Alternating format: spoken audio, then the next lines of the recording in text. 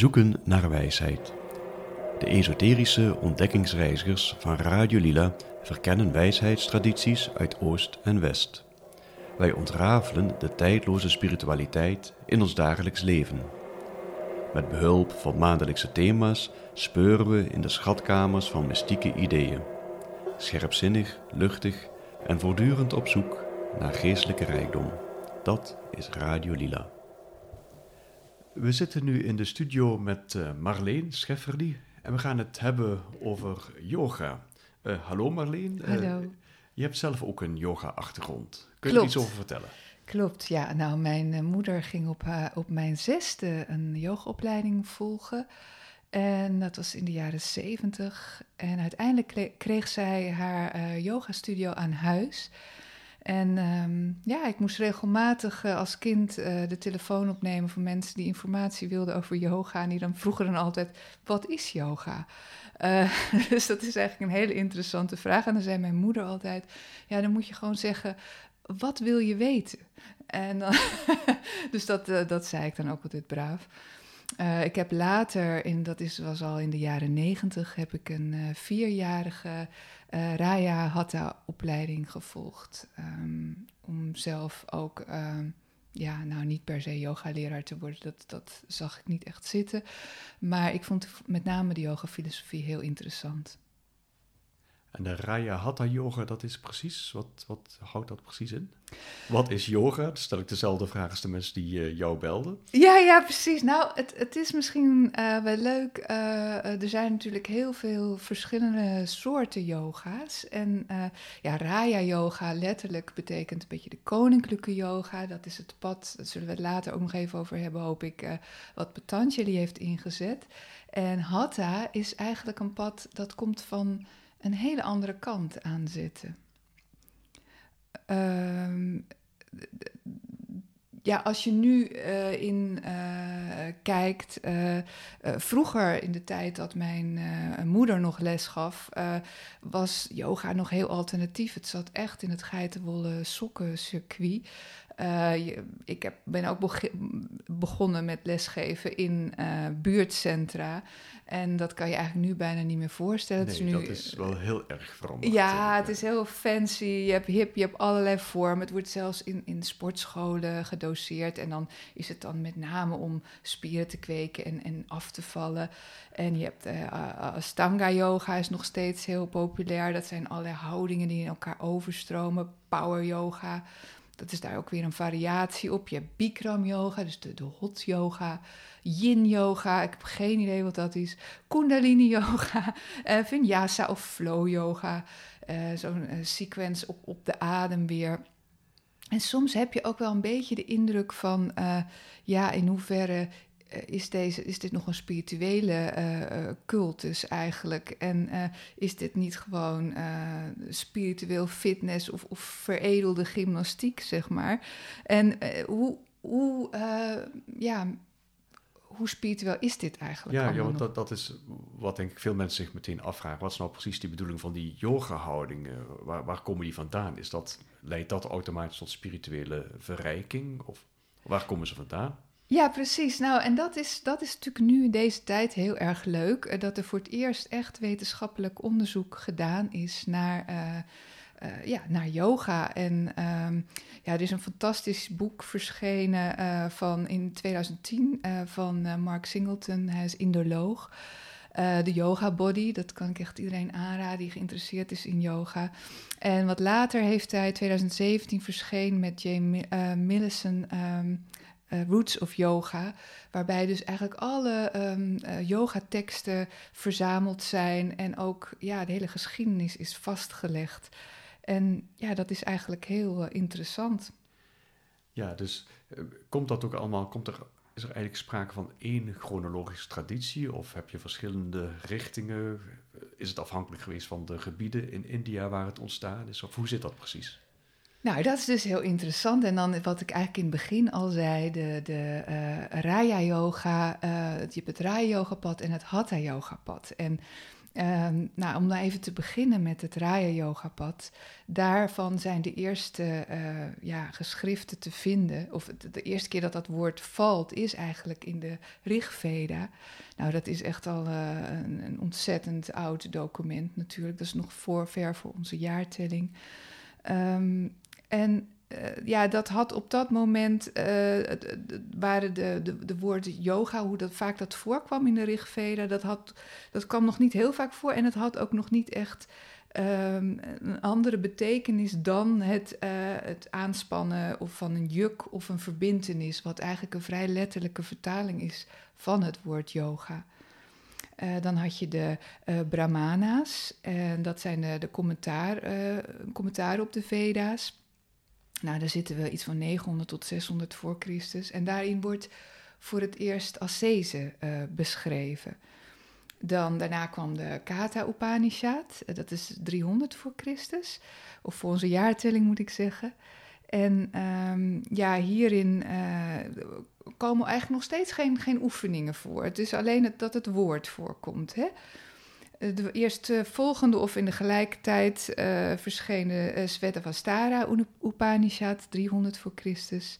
En daar wordt eigenlijk voor het eerst een zittende positie beschreven, waarbij dus de adem wordt ingehouden met als doel ook om de geest onder controle te krijgen. En dan, wat daarop volgt is de Maitri Upanishad. Dat is een onderdeel van de latere Upanishaden. En daar wordt een 6voudige yoga-methode beschreven, die een beetje lijkt op het weer latere systeem van Patanjali. Maar nog steeds dus geen beschrijvingen van asana's, of ook wel oefeningen. Oké, ja. En nee, ik ben nog niet klaar. Nee, maar je had het op de Maitri Upanishad. Dat is in mij niet zo bekende Upanishad. Is dat een... hij hoort bij de latere Upanishaden. Dus, en daarin worden al meer praktische methoden aangereikt om tot wijsheid te komen. Daarna komt ook dus toch de Mahabharata. Dat is natuurlijk een heel belangrijk epos in de Indiase geschiedenis. Die wordt geschat zo ongeveer 200 voor Christus. Dat verschenen is. En onderdeel daarvan was natuurlijk de Bhagavad Gita. En daar worden officieel de 3 paden van yoga geïntroduceerd. En daar vandaan zou Patanjali, de Indiase geleerde en filosoof, uiteindelijk dat zou geïnspireerd hebben tot de Yoga Sutras van Patanjali. Ja, en die 3 paden die in de Bhagavad Gita Bhagavad Gita ter sprake komen, de 3 paden van yoga, welke zijn dat? Zijn dat dan Raja Yoga, Hatha Yoga en... Nee, dat is weer... Uiteindelijk worden de hoofdstukken de yoga genoemd. Of dat wordt ook wel zo vertaald als de yoga van... En dan geeft hij allerlei methodes, de 3 hoofdpaden daarin. En dan moet je meer denken aan een mentaal pad. Dat zijn dan helemaal geen oefeningen. Hoewel daar wel bepaalde manieren om te zitten worden aangegeven in de Bhagavad Gita. Maar de hoofdmoot is toch eigenlijk het karma yoga. Dat is de yoga van het dagelijks leven, de praktijk. Je hebt bhakti yoga, de yoga van de offer. En gnana yoga, dus de yoga van de wijsheid en de kennis. En dat wordt vaak als 3-eenheid neergezet. Dus kennis, devotie en... het dagelijkse en het handelen. De offering. De praktijk. Devotie en de dagelijkse praktijk. En dat is eigenlijk weer, nu ga ik een beetje een zijpad op, maar zo leuk van de Bhagavad Gita, dat juist dat karma yoga, wat we, het dagelijkse leven staat er eigenlijk bij voorop. Je kan het dus gewoon doen in je dagelijks leven, kan je dit in de praktijk brengen. Maar goed, de Yoga Sutras van Patanjali dus. Dat is een fantastisch systeem uiteindelijk. Het is een Sanskriet werk van een kleine 200 sutra's. En de sutra is draad, en dat zijn allerlei aforismen. Het is opgedeeld in 4 delen. Een deel over gelukzalige eenwording. Een met leer en scholing. Een met buitengewone kennis en vermogens, de siddhis. Die komen later bij de hatha-yogis ook nog terug. En één dus van bevrijding en eenwording. Dus dat zijn de 4 delen waar het uit bestaat. Het is eigenlijk een fantastisch systeem. Het wordt ook wel het 8voudige yogapad genoemd. En die 8 paden, dat begint met yama of ook wel de 5 onthoudingen. Alles wat je dus niet moet doen. Ik zal ze even kort noemen. Geweldloosheid, waarheidslievendheid, niet stelen, kuisheid, en vrij zijn van bezitzucht. En dan heb je niyama. Nou, dat is de tweede pad, of de tweede stap. En dat zijn eigenlijk alle dingen die je dan juist wel moet doen. Nou, dat is de reinheid in alle opzichten, tevredenheid, soberheid, zelfbeschouwing, introspectie. En ja, dat lijkt me toch wel vrij essentieel om überhaupt verder te komen. En devotie. Nou, dan heb je nog de lichaamshoudingen die heel beperkt worden omschreven trouwens daarin. Pranayama, beheersing van de levensenergie, de adem. Pratyahara, dus het terugtrekken van de zintuigen uit de objecten.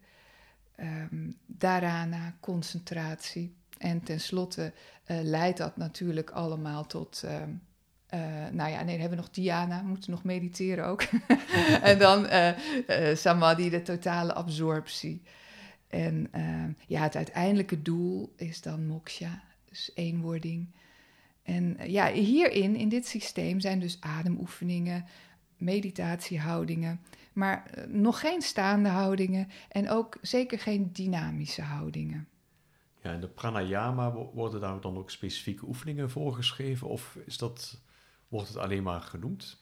Nee, er zijn wel echt specifieke oefeningen, maar het is allemaal eigenlijk nog heel beperkt. En ik geloof dat er iets van, maar een paar houdingen worden aangegeven om rechtop te zitten, bijvoorbeeld. Ja. En nu hebben we het dus over Raja Yoga gehad. Dan is er dus ook nog die andere waar je het over had, Hatha Yoga. Ja. Kun je daar iets over vertellen? Ja, nou, het Hatha-yoga-pad, dat is eigenlijk, dat loopt evenwijdig, maar het is een totaal ander pad. En het begint met de 10e eeuw in India, met de legenda van Matjendra, dat was de weesjongen die volgens de legenda de Hatha-yoga stichtte. En die werd geboren onder een ongunstige ster. En dit rechtvaardigde zijn ouders om de baby in de oceaan te gooien. En daar werd de baby dus ingeslikt door een vis, waar hij vele jaren leefde. Nou, dat is een vrij bekend verhaal. Ook herkenbaar parallellen in de Bijbel. Precies. De vis die zwom naar de bodem van de oceaan. En waar Shiva dus de geheimen van yoga aan zijn gemalin Parvati meedeelde.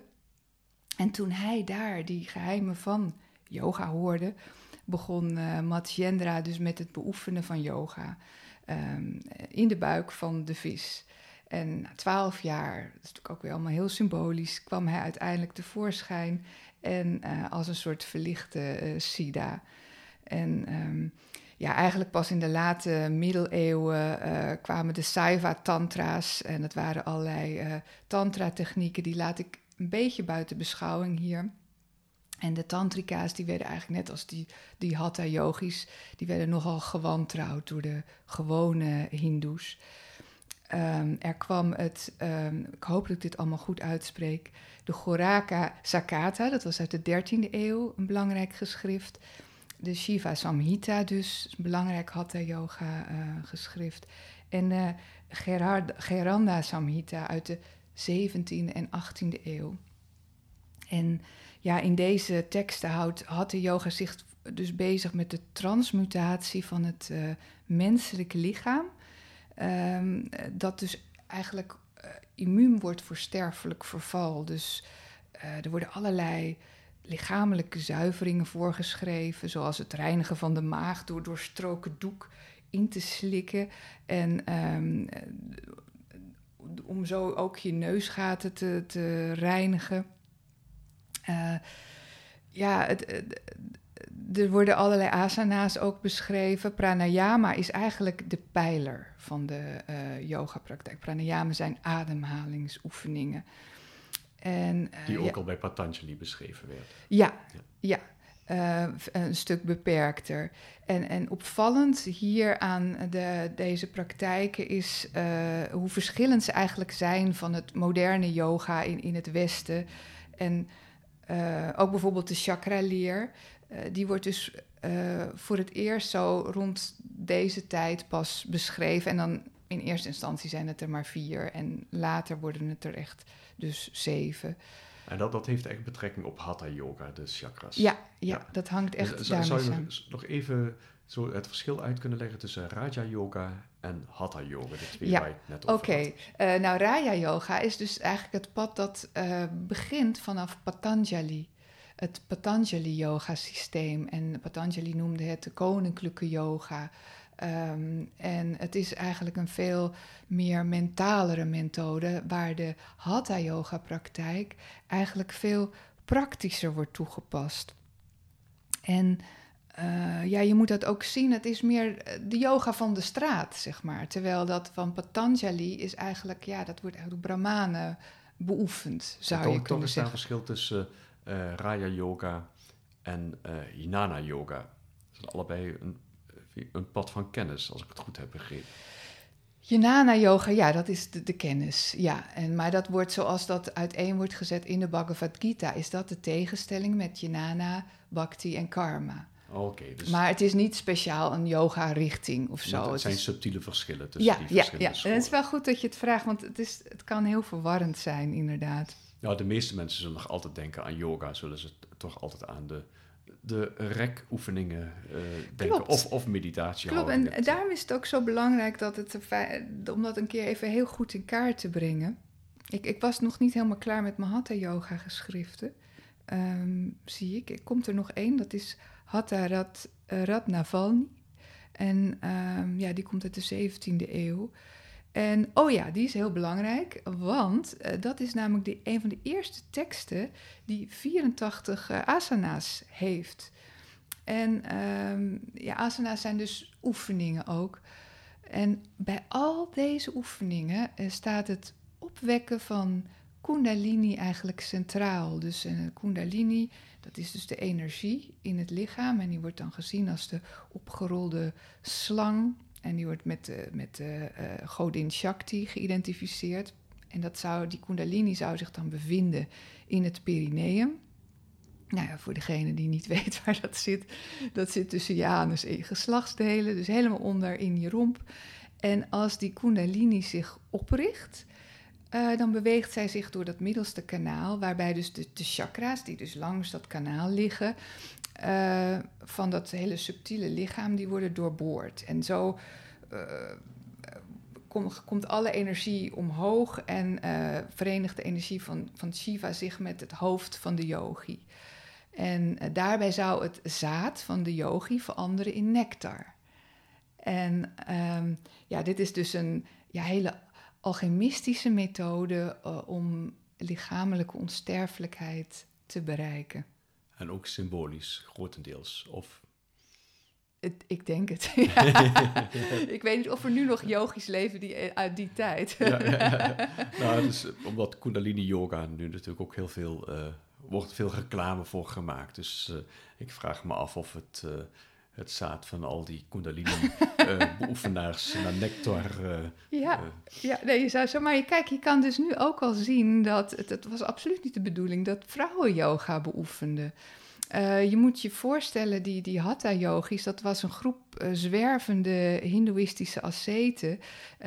Dat was een beetje geïnspireerd op Shankara, Vedanta. Shankara was een belangrijke commentator ook van de Upanishaden. En het waren een soort sannyasins die waren gefascineerd door allerlei extreme fakir-methodes. Dus het was een soort lichaamsbeheersing. je moet je voorstellen, allemaal naakte mannen, ingesmeerd met as en met lange nagels en verveeld haar. En ze verdienden ook geld met bedelen. Soms waren ze ook heel militant en lieten ze zich ook inhuren als beroepsmilitair. Ze toonden hun superkrachten ook voor geld. Ze droegen bijvoorbeeld zware olifantenkettingen of ze stonden jaren met hun handen omhoog, waardoor die helemaal afstierven. Het waren ook groepen van vagebonden en hele agressieve bedelaars die ook echt georganiseerde criminaliteit beoefenden, zeg maar. Dat is een heel ander idee van wat we over het algemeen hebben. Ja, ik zeg niet dat ze allemaal zo waren, maar het waren niet allemaal hele fijne mensen. En je had daaronder ook moslims, dat waren dan vaak Soefies. En die werden eigenlijk heel specifiek echt fakirs genoemd ook. En die kennen wij hier natuurlijk allemaal van de spijkerbedden. En toen kwam de Britse kolonisatie in India. Dat was, als ik het goed heb, zo 1858, tot 1947 duurde dat. En de Britten die verboden dus het rondreizen. Waardoor uiteindelijk alleen de vredelievende yogis overbleven. Maar goed, er werd nog steeds geen yogales gegeven. En er werd ook niet echt kennis uitgedragen op deze manier. Ja, een zijpaadje is dat ik denk dan aan Gandhi, de vredelievende yoga-beoefenaar. Alsof dat misschien, heeft dat het beeld bijgesteld van yoga? Ik weet dat Gandhi vooral geïnspireerd is geraakt door de Bhagavad Gita. Maar ik denk zeker dat heeft bijgedragen. Ja, de geweldloosheid, wat toch een schil contrast was met die yogis die je beschreef, die ingesmeerd waren met as. Ja. Maar ahimsa, geweldloosheid, dat is dus echt een van de eerste pijlers van Patanjali. Dat is bij de Yama's staat dat als eerste genoemd. Ja, dus wanneer wordt dan eigenlijk de yoga of een van de vele yoga-soorten die we nu kennen? Moderne yoga, ja, nou dat is dus heel erg leuk. Rond dezelfde tijd dat dit eigenlijk ontstond, had je militaire gymnastiek van de Zweed Ling. En dat was op dat moment heel populair. Dat was een soort geneeskundige gymnastiek voor allerlei kwalen en voor ziekte van het bloedvatstelsel, maar ook voor ruggengraatsproblemen, zeg maar. Het was een soort rekken, strekken, maar ook spierversterking. En dit Zweedling, wat of wie is dat? Ja, dat was gewoon een gymnast. Nee, dat kan je niet zo'n, hoe zeg je dat? Een sportleraar eigenlijk. Ja. En via de Britse overheersing werd het dus gedoseerd op Indiase scholen en universiteiten. In die tijd had je ook een hele beroemde bodybuilder en worstelaar. Hij heette Sendo. En die was echt wereldberoemd. En die ging naar India. En eigenlijk een beetje in het kader van de nationale emancipatie van de Indiase man werd bodybuilding heel populair. Dat was een soort trainen met gewichten. En omdat de Indiase man van zichzelf niet zo heel erg, in ieder geval niet uiterlijk gespierd was, misschien wel heel sterk, was die bodybuildcultuur heel populair. Maar het wil die gewichten waren natuurlijk heel duur en het werd dus voornamelijk populair onder de Brahmanen, die dus veel rijker waren. De priesterkast. Dat zijn niet alleen priesters, maar dus ook in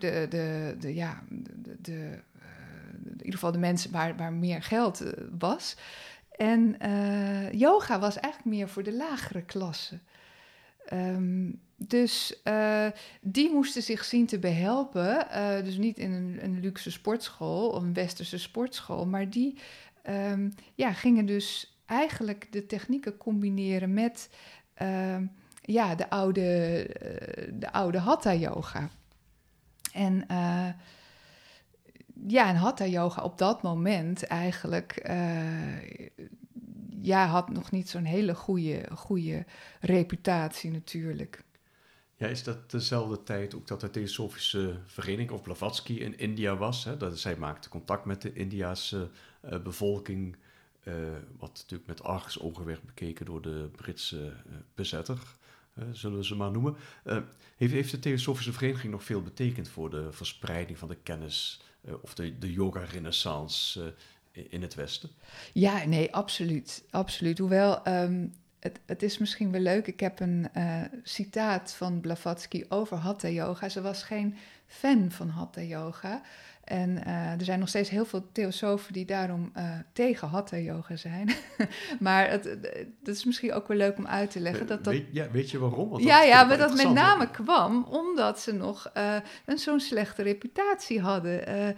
Je moet je voorstellen, Hatha Yoga was toen in het Westen nog een soort circus act, een soort vaakkeermethode. En in het handelsblad van 1840 stond ook in een tent op de Kaasmarkt, was er een voorstelling met acrobatische exercieten en Indiase gymnastiek op de wijze van Arabieren en Afrikanen. Zo werd het een beetje gebracht. Dus je moest betalen voor kunstjes eigenlijk.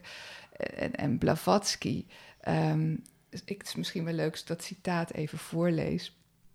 Die zei daarover, de praktijken van Hatha Yoga, het beoefenen van houdingen, de herhalingen van mantra's en yamayasana en pranayama of de inspiratie en opschorting van de adem zijn bevorderlijk voor de productie van fysieke verschijnselen die zeer zelden flitsen van echte helderheid opleveren, tenzij het een soort koortsachtige staat van kunstmatige extase is. Ja. En zij vond dus duidelijk dat die siddhis, die buitengewone vermogens, die liggen wel degelijk te rusten in ieder mens. En ja, maar is het nodig om dat allemaal naar buiten te brengen? Hè? Ja, maar hoe kan het dan dat toch de Theosofische Vereniging eigenlijk bijgedragen heeft tot de verspreiding van yoga? Nou ja, dat kwam hoe komt de yoga dan uiteindelijk in het Westen terecht? De eerste yogi in Amerika, die dus eigenlijk gezorgd heeft voor de yoga-renaissance, was Swami Vivekananda. Die leefde van 1853 tot 1902 en het was een leerling weer van Ramakrishna. En die beperkte zich ook echt tot Raya-yoga. En je had ook Aurobindo, die was daar ook mee bezig in die tijd. Kenden ze elkaar of gingen ze met elkaar om? Weet ik eigenlijk niet. Nee, dat zou ik niet weten. Nee, ik weet dat Vivekananda, dat de lezingen, dat die erg goed werden bijgewoond en heel geïnspireerd klonken en de mensen daar voldaan weggingen. Ik weet dat Aurobindo, die heeft integrale yoga dus geïntroduceerd. En dat is eigenlijk, volgens mij bestaat dat ook nog steeds. En je had toen ook nog meer, je had Yogendra. Dat was een Indiase yoga-goeroe. Hij was ook auteur en dichter en dat was een van de belangrijke figuren, eigenlijk meer in de moderne opleving van Hatha Yoga. Zowel in India als in de Verenigde Staten. En hij was dus ook bodybuilder. En hij introduceerde gymoefeningen van de populaire gymleraar J.P. Muller in houdingen. En de broer van Yogananda, dus de autobiografie van een yogi, dat kennen de meeste mensen wel, was zelf ook bodybuilder. En Ashtanga yoga zou dus gebaseerd zijn op een geschrift, de Yoga Kurunta, wat 5000 jaar oud is. Maar dat is dus nooit ergens teruggevonden. Ashtanga yoga, dat is weer een andere variant, een andere stroming dan die je net vertelde. Ja, klopt. Deze komt weer uit. Het is echt een oerwoud. Een oerwoud, ja. Maar dit komt dus weer voort, eigenlijk uit de Hatha-yoga-traditie. Maar de Ashtanga's beweren dat er dus een heel oud yoga-geschrift is, van 5000 jaar oud. Maar niemand heeft dat ooit gevonden, niemand kent die leer en dat zou dus zijn opgegeten door mieren. Dus ja, je kunt je wel afvragen, bestaat het wel of is dit bedacht? Dat weten we dus niet. En om het verhaal een beetje nog verwarrender te maken. Krishnamacharya was dus gymleraar en yogi in het paleis van Mysore. Ik weet niet of ik dit goed uitspreek. En de Maharaja die wilde dat hij een yogasysteem ontwierp voor een yoga-renaissance van de jeugd. Dus ook voor die lagere kasten, dat die sportief konden zijn. En hij gebruikte hiervoor zijn fantasie, maar ook dus de westerse militaire gymboek van het paleis werd hierbij gehaald. En zo zijn er dus hele duidelijke overeenkomsten met zijn oefeningen en de Deense gymnastiek van bijvoorbeeld Niels Buck. En met name dus de staande houdingen, dus die totaal niet in de traditionele hatha-yoga voorkomen, die waren dus aan die gangbare gymnastiekoefeningen ontleend. En ja, die Deense methode was ook heel populair, die Deense gym, op Indiase scholen. Dus Deense gym, ja. echt uit Denemarken, ja. die in India terechtkomt. Ja. En die vervolgens waarschijnlijk weer in het Westen wordt geïntroduceerd als een authentieke vorm van Indiase yoga. En dus het was ook, en de Zweedse gymnastiek had ik ook al eerder genoemd, maar ja, die Deense methode was extra populair omdat die dynamischer was. En hieruit kwam dus voort de Ashtanga en Iyengar. Waarschijnlijk heb je daar ook wel eens van gehoord. En als je bijvoorbeeld kijkt naar Iyengars boek Light on Yoga uit 1966... Daar zie je dus oefeningen op de foto's. Die zijn exact hetzelfde als de plaatjes van het populaire westerse gymnastiekboek met oefeningen uit 1889. Een Scandinavisch boek misschien. Het is van Thomas Dwight. Anatomy of... dat woord kan ik moeilijk dat kan ik even niet uitspreken. Maar in ieder geval, het is echt een boek dat in die tijd heel populair was. En daar is het misschien ook leuk om nog te vertellen dat die moderne yoga voor vrouwen, die richt zich natuurlijk veel meer op buigen- en strekoefeningen, hè, zoals we dat kennen. Wanneer is dat dan eigenlijk ontstaan? Want we hebben het tot dusver steeds over mannen gehad. Er zijn waarschijnlijk geen plaatjes van vrouwen die eind 19e eeuw, begin 20e eeuw rek- en strekoefeningen doen. Of misschien ook wel, maar wanneer is dat precies ontstaan? Het is een beetje een combinatie van dingen. Want je had dus de Amerikaanse arts Edmund Jacobson. Die leefde zo, of die was zo rond de jaren 1920... had hij een soort progressieve spierontspanning, noemde hij dat. En dat was een methode om de afzonderlijke spieren eerst aan te spannen en dan juist weer te ontspannen. En ook ontspanning dus op die manier krijgen door heel langzaam diep in en uit te ademen, met behulp van autosuggestie en ook geleide visualisaties. En deze methode is tegenwoordig dus een onderdeel van het populaire Sivananda yoga. Tegelijkertijd had je ook Molly Bagot Stack. En zij stichtte in 1930 de Britse Women's League of Health and Beauty. En zij had oefeningen om vrouwen in harmonie te brengen met de grote mysterieuze kracht om hen heen. Dat is een citaat. En ook om met hun innerlijke kracht in contact te komen. Maar dit gaat nog wel steeds over innerlijke verrijking. Ja, zeker. Maar het is de westerse cultuur dus. Hè?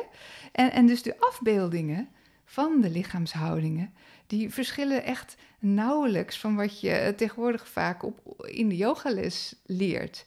En dus net als die Zweedse gymnastiek komen al die houdingen daarin voor, die we dus later in de yoga terugvinden. Dus denk bijvoorbeeld aan de kaars. Dat is de Zweedse kaars. En de Zweedse kaars, dat is de Zweedse gymoefening. Als ik het goed heb begrepen, zijn veel van die asana's, de houdingen, zijn veel westerser dan wij denken.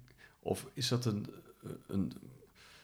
dat een wisselwerking geweest? Dus, je zou kunnen zeggen dat we het oosten en het westen hebben samengewerkt. En dan zeg je het heel positief. Of dat we onze eigen gym weer met een nieuw sausje hebben geïmporteerd.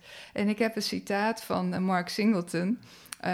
uit het fantastische boek. Ja, die heeft het allemaal uitgezocht. Hè? Ja, die heeft het helemaal uitgezocht. En die schrijft dus, en dan, hij woont in Londen. En hij ging de hele tijd naar yogaklassen in zijn buurt. En hij vroeg zich dus af, ja, waar komt dit vandaan? En het citaat is als volgt. De yogalessen in ademen, stretching en ontspanning, die wekelijks door duizenden 21e-eeuwse Londenaren wordt bezocht, weerspiegelen de spirituele gymnastiekoefeningen waaraan hun grootmoeders en overgrootmoeders in de jaren 1930 deelnamen. Dus ja, het is heel, heel wonderlijk. Ja, je vertelde net dus dat er wat vrouwen wat later aan yoga gingen doen of mochten meedoen. Is dat in Nederland hetzelfde geweest of hoe is de ontwikkeling in Nederland geweest? Ja, volgens mij al vroeg in de 20e eeuw was er een yogaschool in Nederland. Dat was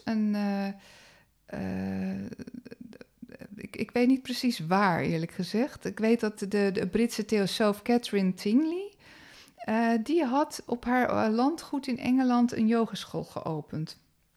En die zou dat dus ook in Nederland gaan doen. En uiteindelijk is dat volgens mij nooit gebeurd. Maar volgens mij was dat 1922, kwam de eerste yogastudio. En die heette Hatha Yoga Zelf Geneesinrichting. En die zat aan de Amsterdamse Prinsengracht. En de yogaschool die maakte dus reclame door te stellen dat iedereen, dus ook ernstige en ongeneeslijk verklaarde patiënten, genezen konden worden met yoga. En met als slogan dat de duur van onderricht afhankelijk was van den aard der ziekte. Ja, dat is ook een goede manier om je een oneindig abonnement aan te praten. Voorkomen is beter dan genezen, toch? Ja. Maar ja, het werd dus meer gericht op het medisch heil dan op de innerlijke rust of op de zingeving. Hoewel je natuurlijk je ook kan afvragen of dat niet samenvalt. Ja. Gezonde geest, gezond lichaam. En dan komen we ineens weer terug bij de Grieken. Ja, precies. Het is niet nieuws onder de zon. En ik ga nog even door, want op een gegeven moment kwamen er ook yoga-opleidingen in Nederland. En je had trouwens Rijksinstituut voor Yoga. Die was ook volgens mij nog verbonden aan de Theosofische beweging. En aan het eind van de jaren 60 nam eigenlijk het begin van het hippie-tijdperk nam de interesse voor yoga echt heel erg toe. En je had dus in 1957 richtte Jan Rijks, ook wel bijgenaamd Sasvita, de eerste yogadocentenopleiding op. En hij noemde zijn school eigenlijk ook, dat is misschien wel leuk om te vertellen, met een knipoog naar zijn eigen achternaam noemde hij dat het Rijksinstituut voor Yoga. Maar dat was natuurlijk niet zo'n goed plan. Dat vond de overheid niet zo leuk. En het werd uiteindelijk de Sasvita Yoga Vereniging. Die bestaat nog steeds. En vlak erna begon ook Rama Polderman. Hij was arts. Hij begon Stichting Yoga Nederland. En dat staat nu bekend als de Stichting Yoga en Vedanta. Maar goed, toen in de jaren 80 kwam New Age. En nou maak ik al grote sprongen ineens. Jaren 90 ging Madonna aan yoga doen. En toen was het hek een beetje van de dam. Ja, met die hele mindfulness-beweging van de jaren 10 kwam er een steeds breder publiek. En nu zit eigenlijk op iedere straathoek wel een yogaschool. Ja, Shirley MacLaine is eens in een talkshow gekomen. Daar heeft ze voor het eerst over de chakras verteld. En dat werd toen natuurlijk heel lacherig over gedaan. Ik geloof dat ze met plakkertjes, het zal vast op YouTube een filmpje van te zien zijn. Maar dat heeft vervolgens ook heel veel weer in gang gezet. Hè? Wanneer grote tv-persoonlijkheden een bijdrage tussen aanhalingstekens leveren, dan raken bepaalde dingen echt in de stroomversnelling. Ja, dat is mensen hebben ook inspiratie nodig natuurlijk. Dus, maar goed, het is natuurlijk een hele mooie synthese zou je het ook kunnen noemen van westerse en oosterse wijsheid. Maar ja, je moet je niet dingen aan laten leunen van oude geschriften die niet bestaan en allerlei methodes. Ja, ik zou zeggen, pas goed op en kijk gewoon hoe het je bevalt. Ja, en we hebben natuurlijk ook een reeks uitzendingen over de tarot, die wel eens de yoga van het Westen genoemd wordt. Ja. Nou, dus, zo, de verbinding met Oost en West is daarmee compleet. Nou, bedankt Marleen voor je informatie, je gesprek en nou, tot de volgende.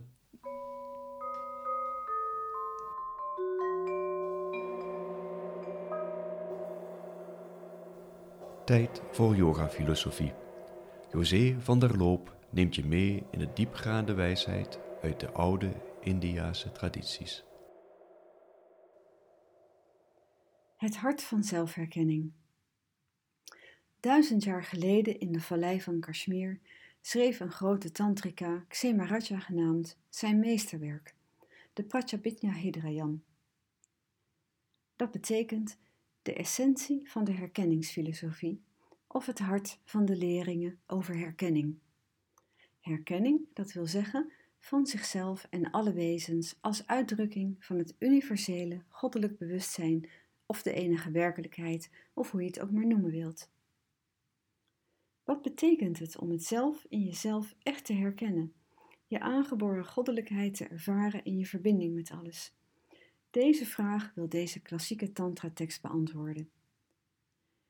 De herkenningsfilosofie is volgens geleerden een van de meest volledig ontwikkelde leringen in het non-duale Kashmir-Shaivisme en verwijst naar de non-dualistische Shaiva-Saktra-traditie, ofwel Shiva en Shakti, en niet als mannelijk en vrouwelijk, maar als bewustzijn en kracht, die zowel transcendent als inherent overal aanwezig zijn. Het Kashmir-Shaivisme vormt de basis van wat we klassieke non-dualistische tantra noemen, en die niets te maken heeft met de westerse neo-tantra-praktijken die we op Facebook en internet tegenkomen en veelal gaan over het bevorderen van sensualiteit en intimiteit en dergelijke. De oorsprong van de herkenningsfilosofie komt voort uit de weelderige vallei van Kashmir, op het culturele kruispunt ver naar het noorden van India, en was een van de belangrijkste kerngebieden van non-dualistische Shaiva-tantra en de oorspronkelijke setting voor het ontwikkelen van de filosofie van zelfherkenning. In de tijd van Ksemaraja, de auteur van dit werk, was Kashmir een tantrisch koninkrijk, wat betekent dat de heersers meestal tantrisch ingewijden waren die de traditie in stand hielden. In die tijd waren er overigens veel tantrische koninkrijken in de Aziatische wereld, zoals Bali, Champa aan de kust van Vietnam, Angkor Wat in Cambodja en Tibet. En verder natuurlijk nog in India, Nepal en wat nu Pakistan is. Tot een paar jaar geleden was Nepal een tantrisch koninkrijk en het nabijgelegen Bhutan is het laatste van de tantrische koninkrijken die we vandaag kennen. De herkenningsfilosofie ontstond in het begin van de jaren 900 in Kashmir en verspreidde zich uiteindelijk door het hele Indiase continent, vooral goed bestudeerd in het verre zuiden en het verre noorden. Zelfs in die tijd werd de herkenningsfilosofie beschouwd als een intellectueel uitdagende filosofie. Om de leringen toegankelijker te maken, componeerde Ksemaraja dit korte werk, de Prajapitya Hridayam, 20 verzen of sutra's op ongeveer 50 pagina's in het originele Sanskriet. Dit geschrift, en ook de herkenningsfilosofie, behoort dus tot de fundamenten van de tantrische traditie. Het is een beknopt geschrift en dus geschreven om spirituele zoekers kennis te laten maken met de herkenningsfilosofie in een meer toegankelijke taal, waarvoor geen graad in de filosofie vereist is om het te kunnen begrijpen. Het geschrift wordt niet geclassificeerd als een shastra, een werk van filosofie of wetenschap, maar als een upadesha, een wijsheidsonderwijs. En met het idee dat het dient als een direct middel tot bevrijding wanneer het in de praktijk wordt gebracht. Dit kleine boekje is naar mijn idee en eigen ervaring niet alleen een werk van kennis, maar ook van de praktijk. Net als zoveel mooie boeken en geschriften, heel geschikt om te lezen en te herlezen, erover na te denken, erop te contempleren en ermee te worstelen, totdat de betekenis ervan voor jezelf en in jezelf tot leven kan komen, op een niet-conceptueel niveau, door transcendent begrip als in jezelf overstijgend begrijpen van wat er bestaat. Maar waar gaat dit geschrift precies over? De Pratyabhijna Hridayan zegt dat de enige werkelijkheid, hier Shiva geheten, een geïntegreerde staat is van bewustzijn en kracht in de schepping, de wereld waarin wij leven en die wij waarnemen. In deze sutra van zelfherkenning beschrijft Ksema-Raja wat de aard van bewustzijn precies is en hoe het atma, onze individuele monade of ziel, een samengetrokken of gecentraliseerde vorm van het universeel bewustzijn is. En die niets anders is dan zuiver bewustzijn, maar wordt verduisterd door de mentale wereld van de persoon die deze vult. En dat komt, zegt hij, door de beginselen waar wij uit bestaan en waardoor en waarmee we ons in de wereld identificeren. De beginselen worden ook wel tattva's genoemd en het zijn er 36. Onderverdeeld in categorieën, van grover naar fijner, zoals de elementen aarde, water, lucht, vuur en fijnere als geluid, smaak, tastzin, spreken, je mond, je handen, je neus, je tong, tot aan je ego en je mind. Het is een heel uitgebreid onderwerp en een onderwerp op zich. Er wordt gezegd, de 36e tattva is Shiva zelf. En met deze beginselen projecteer je eigenlijk steeds naar buiten. Je neemt buiten je waar en interpreteert dat in jezelf. De Sutra van zelfherkenning stelt dat je, om zelf gerealiseerd te worden, het proces van binnen naar buiten juist om moet keren van buiten naar binnen. En geeft daar ook concrete handvatten voor, waarvan de voornaamste contemplatie op het zelf in jezelf is. Dit soort geschriften zijn heerlijk om een tijdje op de leestafel te hebben liggen en langzaam in je op te nemen en een brede studie te doen door er ook geschriften bij te pakken die aansluiten of commentaren van anderen. Bij studie denken mensen dat het vaak iets van het denken is, maar bij studie van dit soort geschriften is dat eigenlijk niet zo.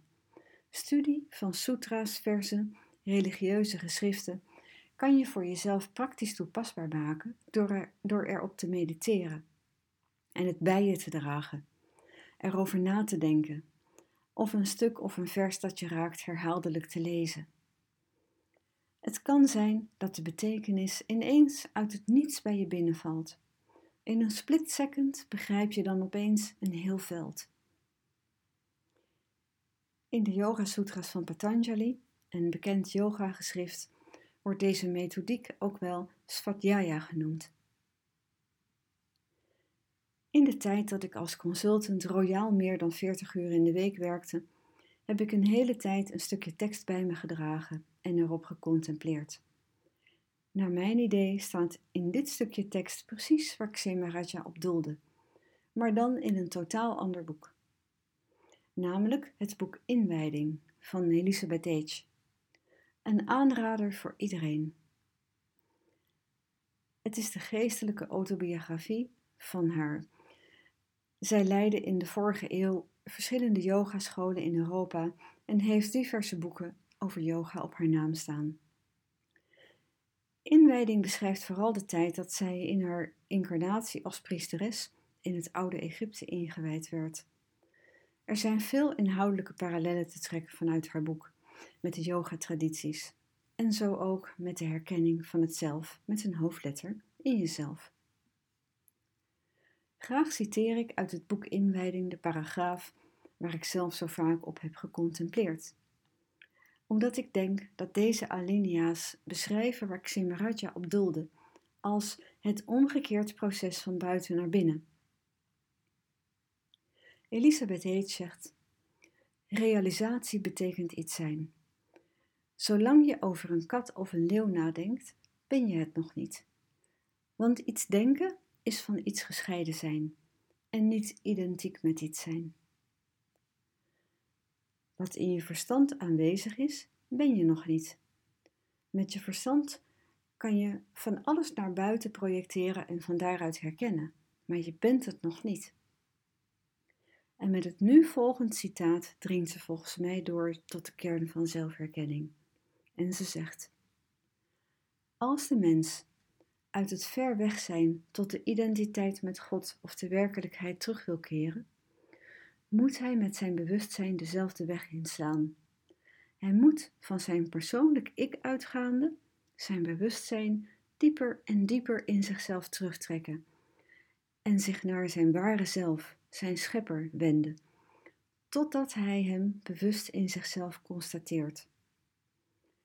Dat betekent echter dat in deze toestand niet het schepsel, de persoon, zichzelf herkent of erkent, aangezien hij immers niet in werkelijkheid bestaat, en als schijnwezen geen bewustzijn met terugwerkende kracht, met zelfkennis kan hebben, maar de schepper herkent zichzelf in het schepsel, in de persoon. Dit is de enige mogelijkheid dat het gescheiden zijn ophoudt, dat het bewustzijn zich in een eenheidstoestand bevindt en dat het zichzelf denken ophoudt, tot zichzelf zijn, tot zelfkennis wordt. In deze toestand zijn de kenner, het gekende en het kennen één en hetzelfde subject. Het zelf, de schepper, kent, herkent, erkent zichzelf in zich. Zo kan men de werkelijkheid of God ervaren. Dit is de opstanding. Einde citaat. Contemplatie op het zelf in jezelf is de oplossingsrichting die Ksemaradja in zijn korte geschrift aanreikt. In vers 19 en 20 zegt hij: om de blijvende en onomkeerbare toestand van samadhi of eenwording te verwerven, is het noodzakelijk het bewustzijn keer op keer op te laten gaan in die ene werkelijkheid. Wanneer de toestand van eenwording begint te verdwijnen en de mentale activiteit weer opkomt. Want dan, zo stelt hij, wordt het alomvattend gewaarzijn van de allerhoogste werkelijkheid bereikt, die het wezen is van bewustzijn en gelukzaligheid, die men in de tantrische traditie Siva noemt. Hoe mooi is dit? En hoe mooi is het ook om vergelijkbare bedoelingen van verschillende wijzen en yogis in diverse boeken en geschriften naast elkaar te leggen, om er zo een dieper begrip van te krijgen en het ook te herkennen. Ik zal een verwijzing naar beide boeken plaatsen bij deze podcast.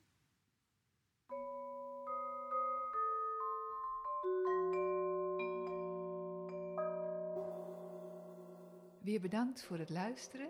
En als je wilt reageren op de uitzending, kan dat via onze website, op onze Facebookpagina of door te mailen naar radiolilapodcast@gmail.com. Voor alle vragen of opmerkingen over de behandelde thema's of andere zaken, of als je ideeën hebt voor onderwerpen, laat het ons weten via www.radiolila.nl. Tot de volgende!